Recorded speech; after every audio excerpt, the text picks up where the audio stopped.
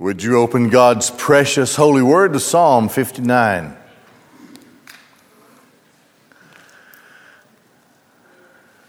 Stuart Briscoe, perhaps you've heard of him. He's a pastor, I guess, of another day. He still lives, born in 1930, but he's retired from pastoring and he writes articles, and I think he has a podcast or a show on TV or something, I can't remember, but he wrote an article about this psalm, and he talked about the world in which he grew up, and he called it the Eisenhower era. That I would have been a small child during that time, but he would have been a teenager and in his early 20s, and he talks about what followed that immediately. And he spoke of how untamed the world seemed to be in the post-Eisenhower era. He spoke of the 60s. And he went through the list of people who were assassinated or there was an attempted assassination and they lived. Began with John Kennedy and then his brother Robert Kennedy, Martin Luther King. On the list was Ronald Reagan and George Wallace, John Lennon, and there were others I can't remember. And he spoke of the violence of the times, and there were riots in the streets, and the world, the culture of the world, especially in the United States, was getting flipped upside down. This is what he described it. Now, he wrote this many years ago. He probably has a good article to write today. But at the end of his article, it was an article introducing a message on Psalm 59, and he said, "This is our psalm." The picture, the mindset, the picture that one would have then, as he begins this study, would be a picture of an unruly world, a world of hatred and murder, a world of lies and deceit, a world where a righteous person felt alone nearly and could only appeal to God for help. So like Stuart Briscoe wrote, I guess this is our psalm. I don't know. I'll leave that for others to decide. But we're looking at Psalm 59, Deliver and Defend. David the psalmist begins with a cry for deliverance. And he begins to describe the crisis that exists. For the conductor, Al Tashchethetz, do not destroy, a Michtam of David, which is a contemplative, sobering psalm. When Saul sent and they guarded the house to slay him. David was set in circumstances that seemed to be for him wild and untamed, and people were lying about him, and they were trying to discover him, and they were tricking him and doing all kinds of things. And so he had enemies. This was his prayer. In the time when Saul was trying to catch him, and he had all of these people after him and lying about him, disinformation and misinformation, and all this thing. And okay, I watch different newscasts and things that we hear a lot about, have heard a lot about over the last few years. Another newscast is saying all of that is Russian disinformation. Well, as far as I know, this was the disinformation that these guys, I don't know. I can only appeal to absolute truth. Well, this is the kind of world that David was living in. People were saying so many things, and some people were taking it in And they were on the side of the information or disinformation that David was just a bad guy. He was mean, and he was underhanded. He was trying to knock off the anointed king of the Lord and all that kind of stuff. And then there were people on the other side said, no, that's not the right information. That's exactly opposite of what it is. This is the world about which David wrote. Save me from my enemies, Elohi. Oh my God. Strengthen me against those who rise up against me. He was, we talked about this, I think, when we were in 2 Samuel last time. He was practically always outnumbered in every situation he found himself in. The world was throwing itself against David, and it's easy to know why. Because David carried the promise of the Christ within him. He had enemies everywhere. And they wanted to beat him down emotionally, psychologically, physically, socially, culturally, every way that you can think of. They came in an attack. This was the well-orchestrated attack of the world, of course, led by Satan himself. And Satan had his sights on David during this time of King Saul's reign, after David had been anointed and Saul was still the king.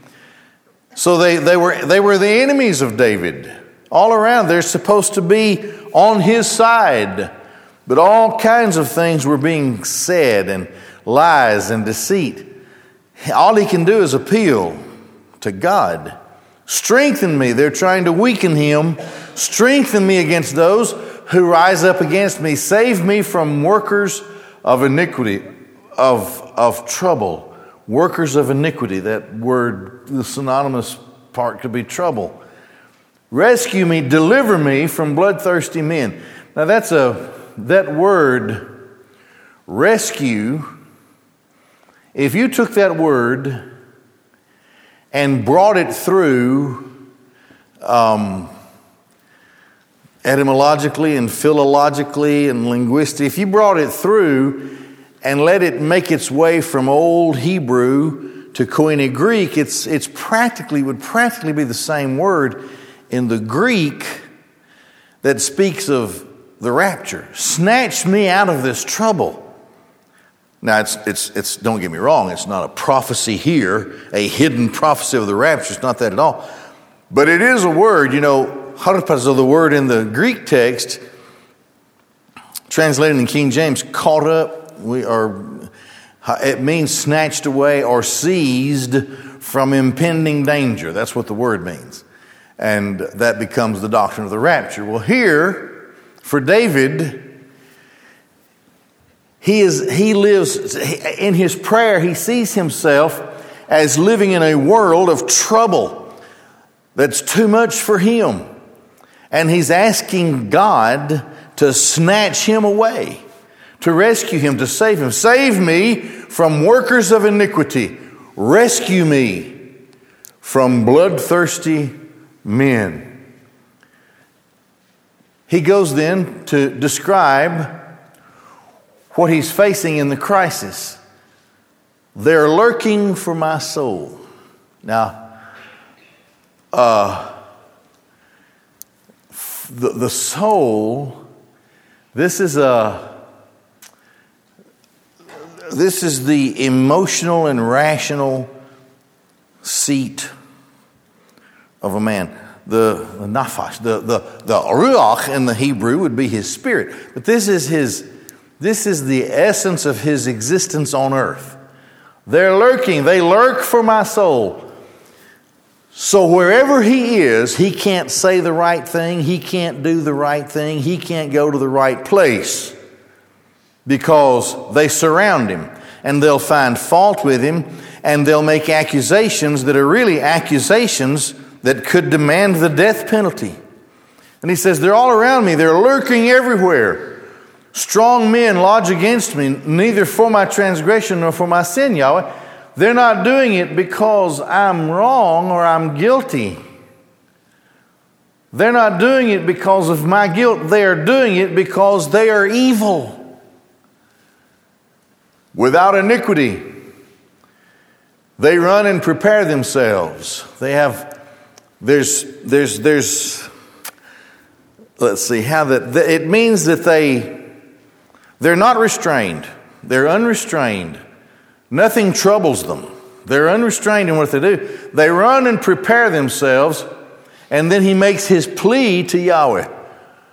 Please open your eyes, look to me, and see what's going on. You see that kind of phraseology quite often in the prayers, the Psalms of David, when he is in such deep despair. He feels like, of course, he also writes that the Lord never sleeps or slumbers. It doesn't have anything to do with that. But it is that God, the timbre of his prayer is such that God is distracted. You can't distract God. But God is distracted and he's not looking. Hey, look over here at me. I'm in a mess. That's what he's saying. Look toward me and see.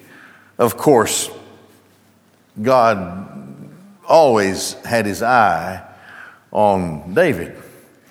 So this leads David in his prayer to cry for judgment against his enemies.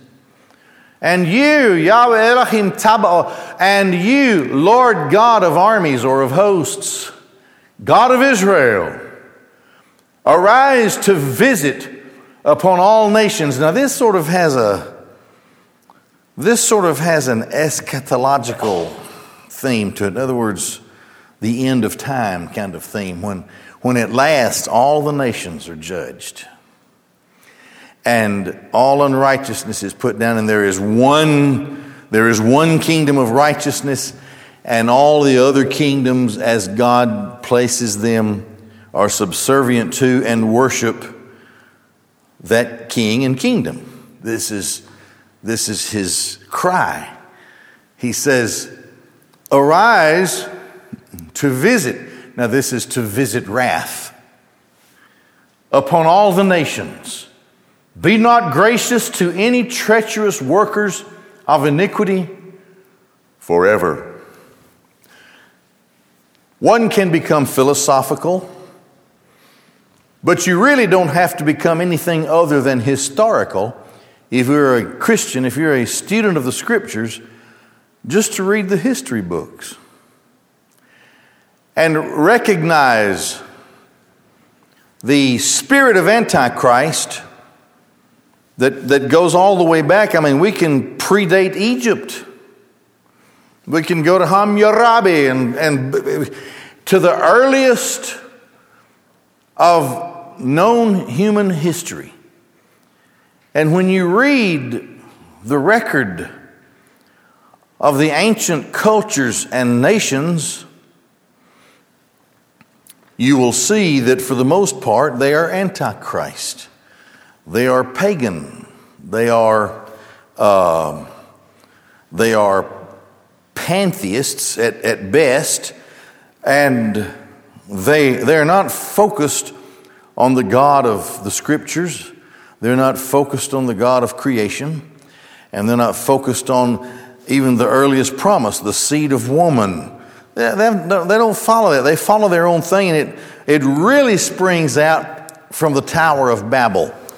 The Bible says that, speaks of Nimrod, who's a type of the Antichrist, and he led the rebellion at Babel to keep all the people together, and he had a project where humankind could build their way to heaven. We don't need God. We just need ourselves, and we stay together, and we'll make our way to heaven ourselves. We don't need deity. We will make to ourselves our own deities.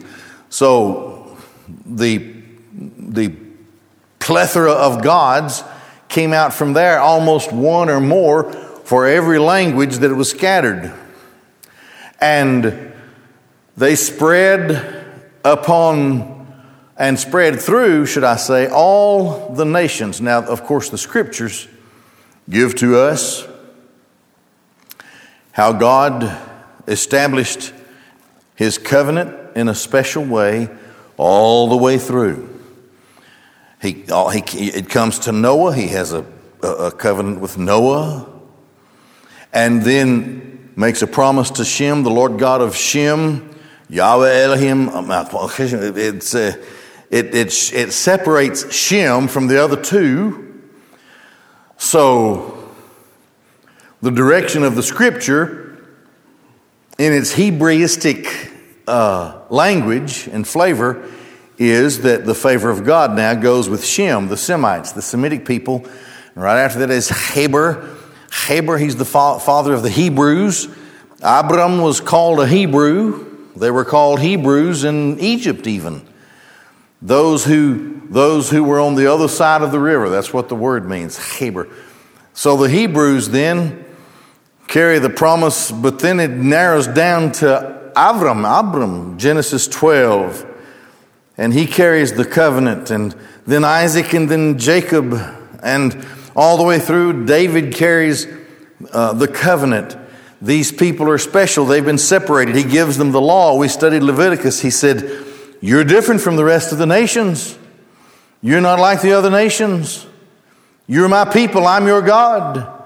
Now, what you have everywhere else is the way of the world. And they don't care anything about God's heaven or God's salvation or God's word or anything. As a matter of fact, it was their Satan-inspired job and goal to destroy the people of God. All the way through the Old Testament, practically. You have the intertestament period, and the Jews at that time, of course, when they came out of Babylon, they were known as Jews because they were only the tribe of Judah. There were none of the other tribes left, so the shortened term for that was Jews. And the Jews had tremendous struggle all the way through in the intertestament period, if you read the history books. They're still struggling under the yoke of Rome in the time of Christ, the four Gospels, and all the way through, really, the New Testament. And the people of God have always been hated by the world. David, the progenitor of the Christ, is hated by the world. Visit your wrath upon all the nations. Don't be gracious to these treacherous workers of iniquity and judge them forever. And of course, may I say, that's where the world is headed. We're probably not very far from it. The final time of judgment, when finally the nations are judged. And the concept of rebellious nations finally is destroyed. Only to emerge with none but the righteous in the millennial kingdom. There are no unsaved people in the millennial kingdom, regardless of tribe or tongue or kindred or nation. So, David's cry is that these treacherous, iniquitous people will be judged forever. They are antichrist. They hate God and the people of God. So this is his first refrain of crisis. They return in the evening. They howl like a dog and encircle the city. They're intimidating. They're wanting to tear the man of God to pieces, and in history, the people of God. Behold, they spew forth with their mouth. They have swords in their lips, for who hears? They think they can say whatever they want to say, cutting things that are not true, because they think no one is listening. But David hears, and David's God hears. So here is then his confession of faith. But you, Yahweh, will laugh at them, will scoff at them. Same thing is said in Psalm 2. Why do the nations rage against God and his Christ, his anointed, his Messiah, his anointed? Then it says that God in heaven will laugh and will be he will be in almost uncontrolled laughter at the nations who think they can stay the purpose of God in this world. We live in very troublesome times. It's only going to get worse. Nothing can compare to the trouble that the world will see in the time of the tribulation. And the Gentiles, the nations, will have formed themselves to the pinnacle of their power under the leadership of the beast, the Antichrist, and they will, unlike at any other time, certainly rage against God and His Christ. This will be the strongest, most complete effort of the nations to destroy Israel and to defy Christ that the world will have ever known. And of course it brings the judgment of God. It brings the judgment of God through the seals that are broken in the scroll of redemption that Christ Himself holds, and then the trumpets that are blown and the bowls of wrath that are poured out upon the world until finally the armies of the world gather thinking they can defeat Christ. And He doesn't even fire a shot. He just speaks. And they're defeated. Now, David has some kind of early sensitivity about this, because he says, Yahweh will scoff at them. You will mock all the nations. And one at a time, He does. If you go back in Isaiah, Ezekiel, you will see this list, this litany of prophecies against the nations of those days. And those nations in those days in some way came against Israel. And it may have taken decades or scores of years, it may have taken a couple of centuries, but those nations fell. You don't see the same list of nations anymore because God put them down. He laughs at them. There's no telling how many more times the world map will change before the Christ comes in power and in glory. But all of these Gentile nations, none of them can last. They just can't keep going. Only Israel. Only Israel.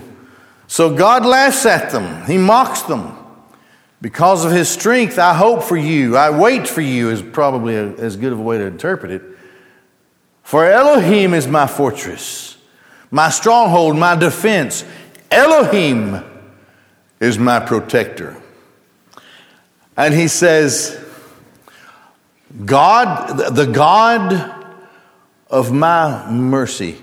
You see the root here. Well, if you look at the transliteration, chasdo, chasdi. Chesed is a root in both of those words. Chesed is the word that describes the covenant love of God. Sometimes translated loving kindness or mercy. In its deepest and highest sense, it speaks of the covenant love of God, which carries with it the mercy of God. The loving kindness of God toward those, because God Himself has established a covenant. And the covenant that God has established depends on the power of God to fulfill the covenant. We're powerless. We can't do anything about the covenant. God chooses to establish a covenant with His people. So now David takes the place of someone who is covered by the covenant when he uses those words. Elai chasdo chazdi.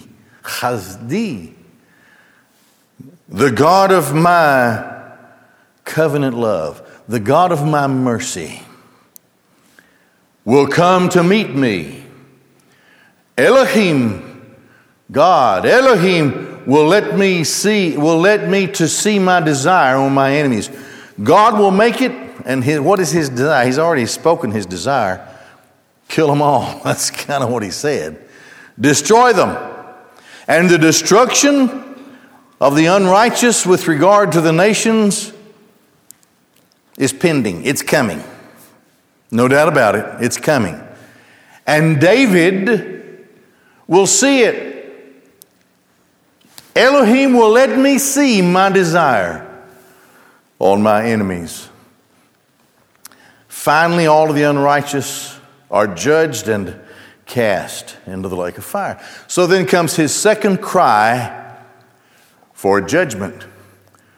Do not kill them, lest my people forget. Remove them from their possessions with your power and bring them down, Adonai, our shield. Bring them down. So this is the progression of nations through the ages until, of course, the final judgment. Jesus said, wars, rumors of wars, nation rise against nation, kingdom against kingdom, until the fullness of the nations, of the Gentiles, comes in. So this is much earlier than when Christ said that, but it's the same idea. David is saying they'll be brought down one by one through the centuries. There's no great nation that has ever existed and just stayed in its position of greatness. Never has been. Why? Because it says here, the power of Adonai will eventually bring them down. Why? Because it is not the millennial kingdom. They are not a theocracy. They are not theocracies. They are not the nations over which rules the Son of David. Until the time comes when all of that's put down, and in the millennial kingdom, Christ the King, enthroned in Jerusalem. The sin of their mouth is the word of their lips. They're liars. And they will be seized because of their haughtiness, because of the curse and the lies that they tell. Destroy them with wrath, so that they will be no longer. Now that speaks of the end of time. In the process of time, Adonai brings them down until at last, in wrath, they are no longer. And what happens? And they will know that Elohim rules over Jacob to the ends of the earth forever. Now you can study Daniel. You can study any of the prophets. You can study Isaiah in particular places. You can study the Revelation in certain places. Where's what you come up with? Finally, Jacob, people of God, the covenant went from Abraham to Isaac to Jacob, who is also named what? Israel. His name is Israel. Finally, when all of the nations have fallen and the Christ comes in power and in glory, the most favored nation then is Israel, and at last they will live within the boundaries that God promised to Abraham, a space of land that they have never enjoyed completely. We are told in the Bible, pray for the peace of Jerusalem. Jerusalem knows no peace until Christ is enthroned there. So, here we go.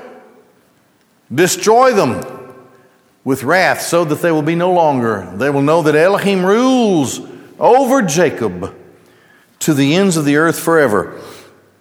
In the millennial kingdom, the nations, the Gentiles, who are not Israel, but they are in the kingdom, will bring their honor. They will bring homage. They will bring honor and praise to Christ. Christ will be their teacher and teach them His word. And they have appointed and set times when they are to come and make their pilgrimage to the land of Jacob, the land of Israel. But the greatest of all of those nations will be the nation of Israel, will be Jacob. And it'll be what? Forever. Forever. So he repeats the refrain of Christ here. They will return in the evening, howl like dogs. They will encircle the city. They will roam about to eat if they are not satisfied, so that they will lodge. Now, this keeps going and keeps going until finally Christ puts it all down.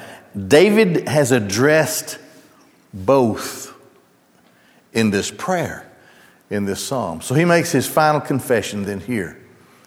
And I will sing of your power, and I will sing praises of your kindness in the morning. For you were my stronghold and a refuge on a day that I was in straits, that I was in trouble. I had nowhere to go. My strength, to you will I sing, for Elohim is my stronghold. God of my mercy, God of my covenant love. And he ends his prayer. It follows the pattern like so many others. He's in great need. He feels helpless. But then he gets strengthened along the way while he's praying when he thinks of God. And he takes his mind off of himself and everybody around him. He thinks of God. This strengthens him. And finally, he's worshiping God because of God's power. Because of God's covenant love for his own. God is our stronghold. Nothing in the world is our stronghold. We're the people of God. We will always be hated. Some of us even killed because we are God's. But he is our refuge. He is our defense. All right, we'll stop there and let's pray. We're through tonight. Father God in heaven, Lord, we love you. We love you because you first loved us, as the apostle taught.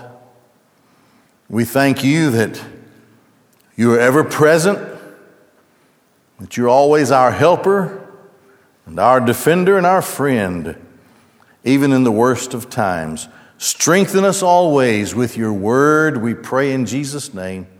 Amen.